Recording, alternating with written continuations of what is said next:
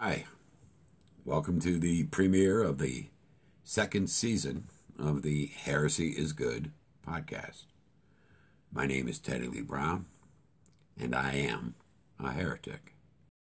Before I start talking about what we'll be discussing during the second season of this podcast, I'd like to do a recap of season one to bring us up to date. I began season one by explaining why I believed that heresy is good. Heresy being defined as a belief or opinion contrary to orthodox religious doctrine. And I talked about a time when orthodox religious authorities forced submission to their doctrines through the use of torture and murder in the name of Jesus Christ. Anyone who believed anything but their dogma would immediately be labeled a heretic and treated accordingly. Century after century, such tactics allowed the Church of Rome to rule over the Western Christian world with an iron fist for 1,000 years, until they were challenged by the rise of the Protestants and the inevitable Christian civil war that would follow, that went on and on for centuries. Each convinced the other were heretics and blasphemers doing the devil's work. But presently, because they've become political allies, everyone else but them are the heretics. I reminded modern evangelicals of their Protestant roots, how they had descended from a long line of heretics, many of whom were tortured and killed in their quest for the most basic of religious freedoms, and reminded them how they had rebelled against the self-proclaimed one true Christian church and demanded to be allowed to practice their faith as they saw fit. That they proclaimed that they didn't need an institution to tell them how to interpret the Bible and what to believe about God. That they, not the church, were the authors of their faith and salvation, and that no one had the right to interfere with their personal relationship with God. No mediator, no middleman was desirable or necessary, period. I then went on and asked evangelicals how they become the modern-day equivalent of the oppressors of their ancestors. With their Protestant history, why do they lack the self-awareness to understand why people presently resist their dogma like they, to this day, resist the dogma of the one true Christian church? Don't the rest of us deserve the same right? I would go on to argue that religious orthodoxy has always been if not the primary problem with religion. That Jesus' most dangerous adversaries were the orthodox religious leaders of his day. They threw scripture at him like they were trying to stone him to death with it. They seized upon every perceived slight of the law to accuse him of blasphemy. They used scripture to try and convict the man Christians believe was an incarnation of God for being disrespectful of God, when what he was truly guilty of was heresy, a word that wouldn't be invented for a couple hundred years. Jesus did not and would not play by their rules and many of them hated and rejected him for it. But to be fair, Jesus wasn't a big fan of theirs either. His public confrontation and condemnation of them in the temple in Jerusalem helped set his crucifixion in motion. The high priests, who considered themselves the experts on Scripture and the guardians of orthodoxy and all that is godly, felt they had all the proof they needed in Scripture to prove Jesus was a fraud and an enemy of the faith, which conveniently allowed them to rationalize and justify their involvement in Jesus' death. In later episodes, I discussed how the dynamics surrounding Christ's crucifixion would be recapitulated and acted out over and over again in the centuries and millennia following his death. In the place of Christ, heretics and innocents were tortured and murdered for their imagined crimes against God, as defined by the zealous Orthodox religious leaders of their time. People were often murdered by horrendous means in the public square as an example for everyone else for such ungodly crimes like teaching their children the Lord's Prayer in their native tongue, or translating Bible texts into languages which allowed people to read the Bible for themselves instead of being dependent on clergy with an agenda. Crimes which, like many others at the time, are not now, nor should they have ever been, capital offenses in the name of Christ. The victims throughout the centuries had a lot more in common with Jesus than their revered religious leaders, men who spent their lives stalking humanity for the devil when the devil was inside of them all along. During the second season of this podcast, I hope to get to the bottom of some of that. In the episodes entitled On Why Evangelicals Are Stuck in a First Century Time Loop and Why Didn't Jesus Write a Book, I explore the origins and history of the New Testament and the modern evangelicals' relationship with it, about how naive they are and how little they know about it despite their reverence for it and their study and memorization of it. In their eyes, it's unerring and perfect, straight from God's lips to the page. But that is simply not true.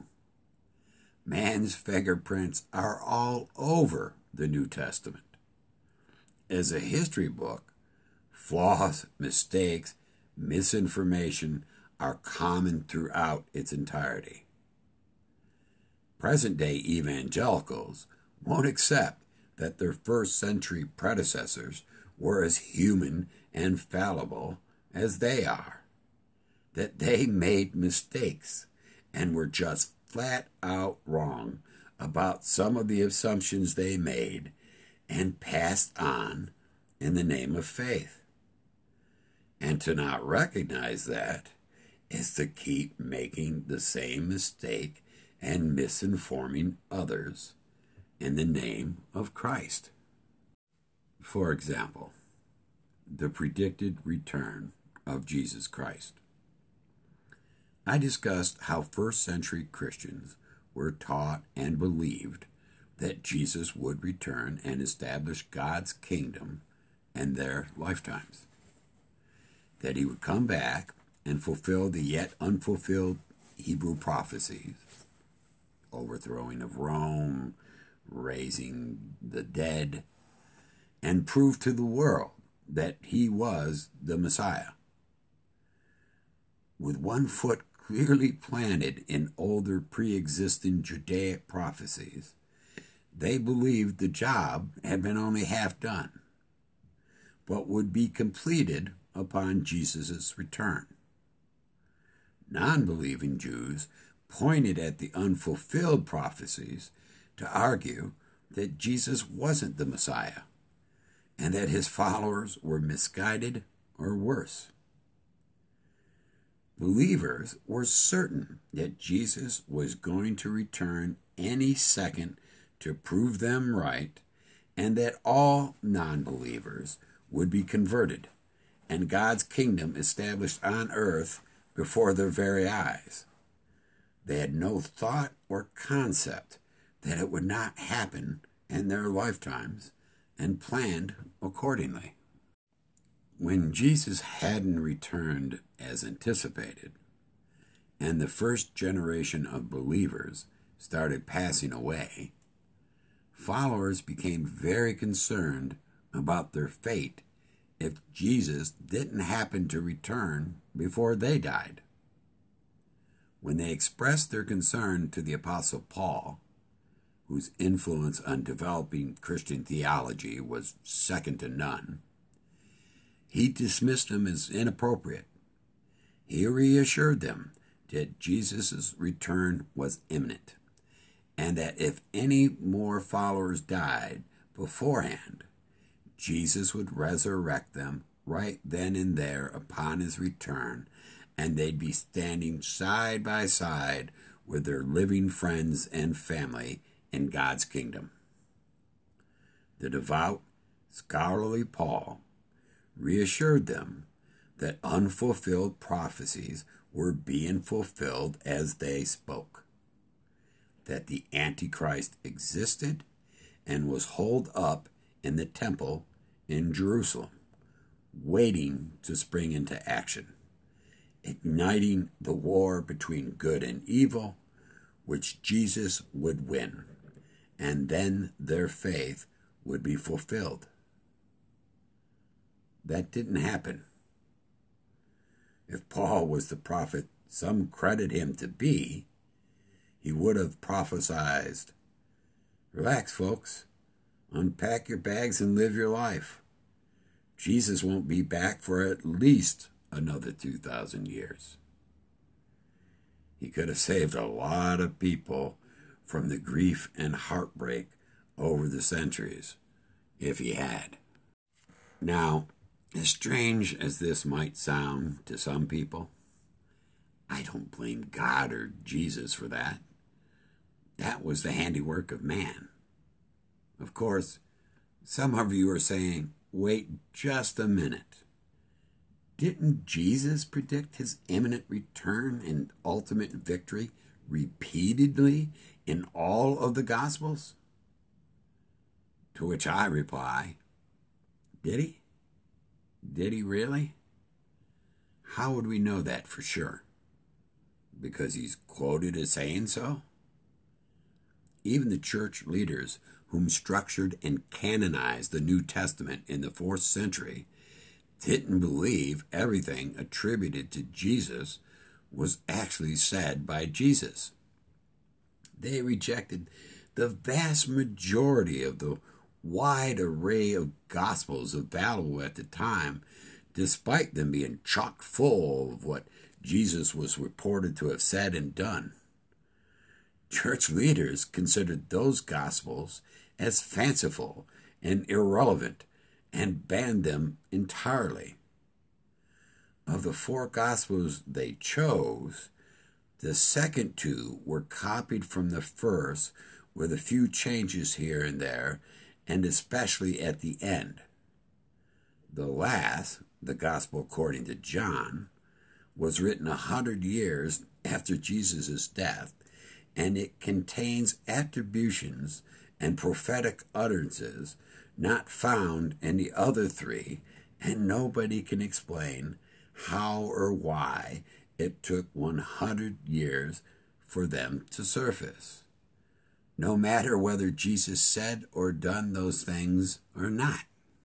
Just how much one believes about those words and actions attributed to Jesus concerning his resurrection and second coming may depend on just how dumb you thought his disciples were.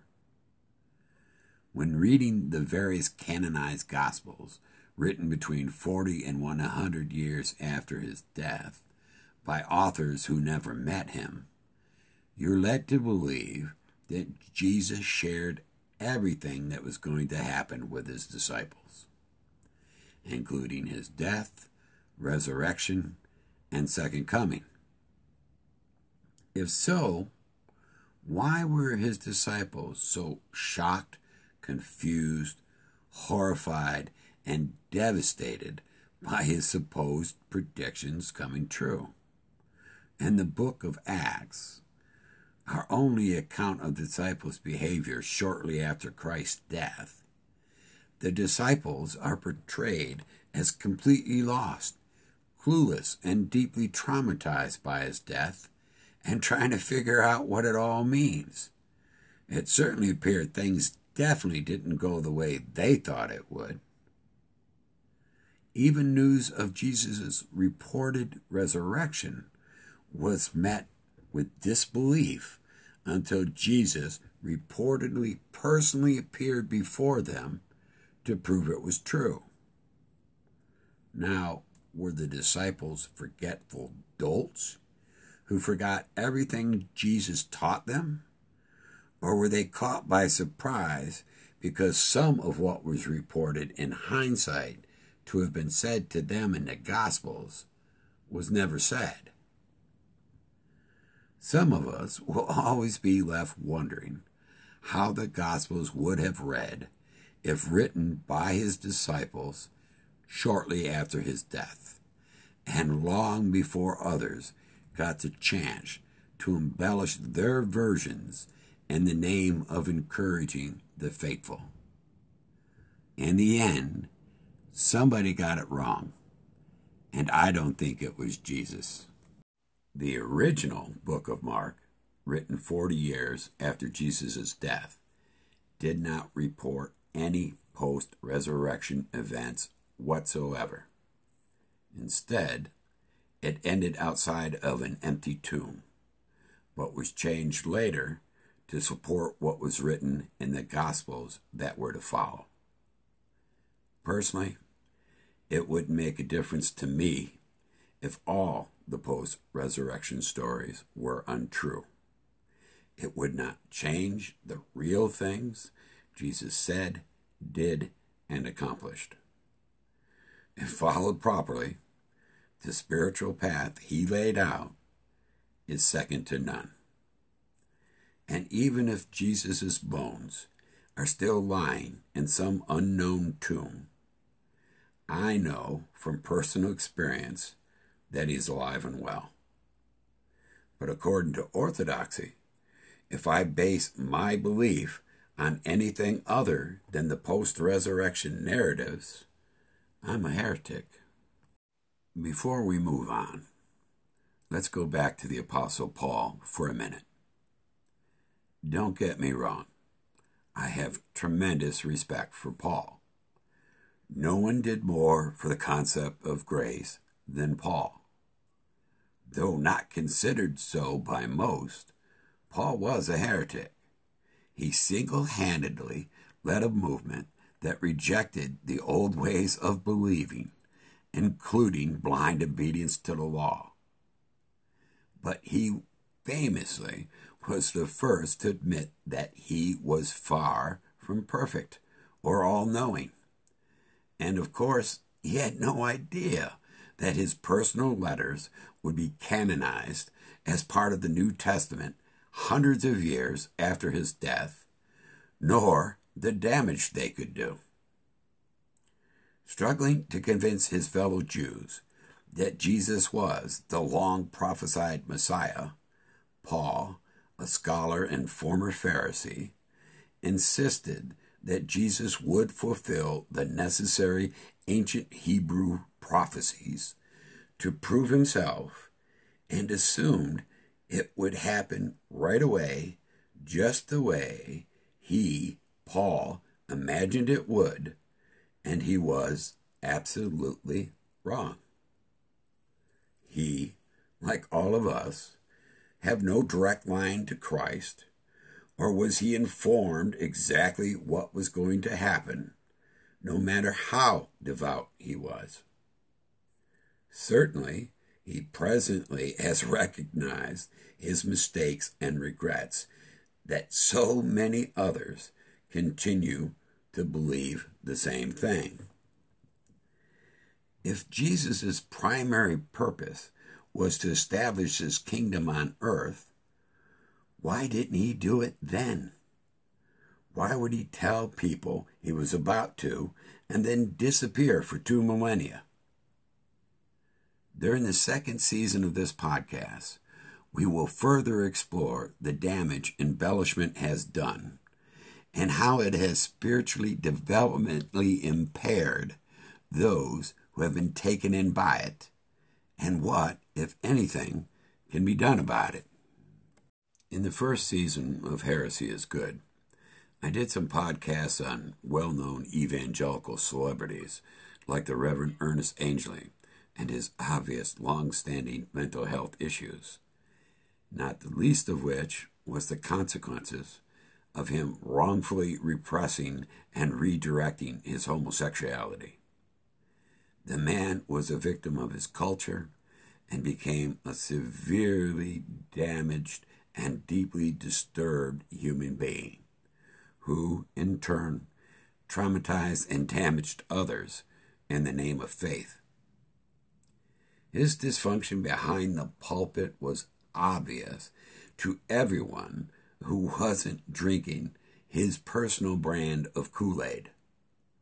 But yet, other evangelical leaders who spend their lives criticizing and judging the world for every perceived slight of Christianity turned a blind eye and said nothing about Angley's delusions and what he was claiming to do and be in the name of Jesus Christ.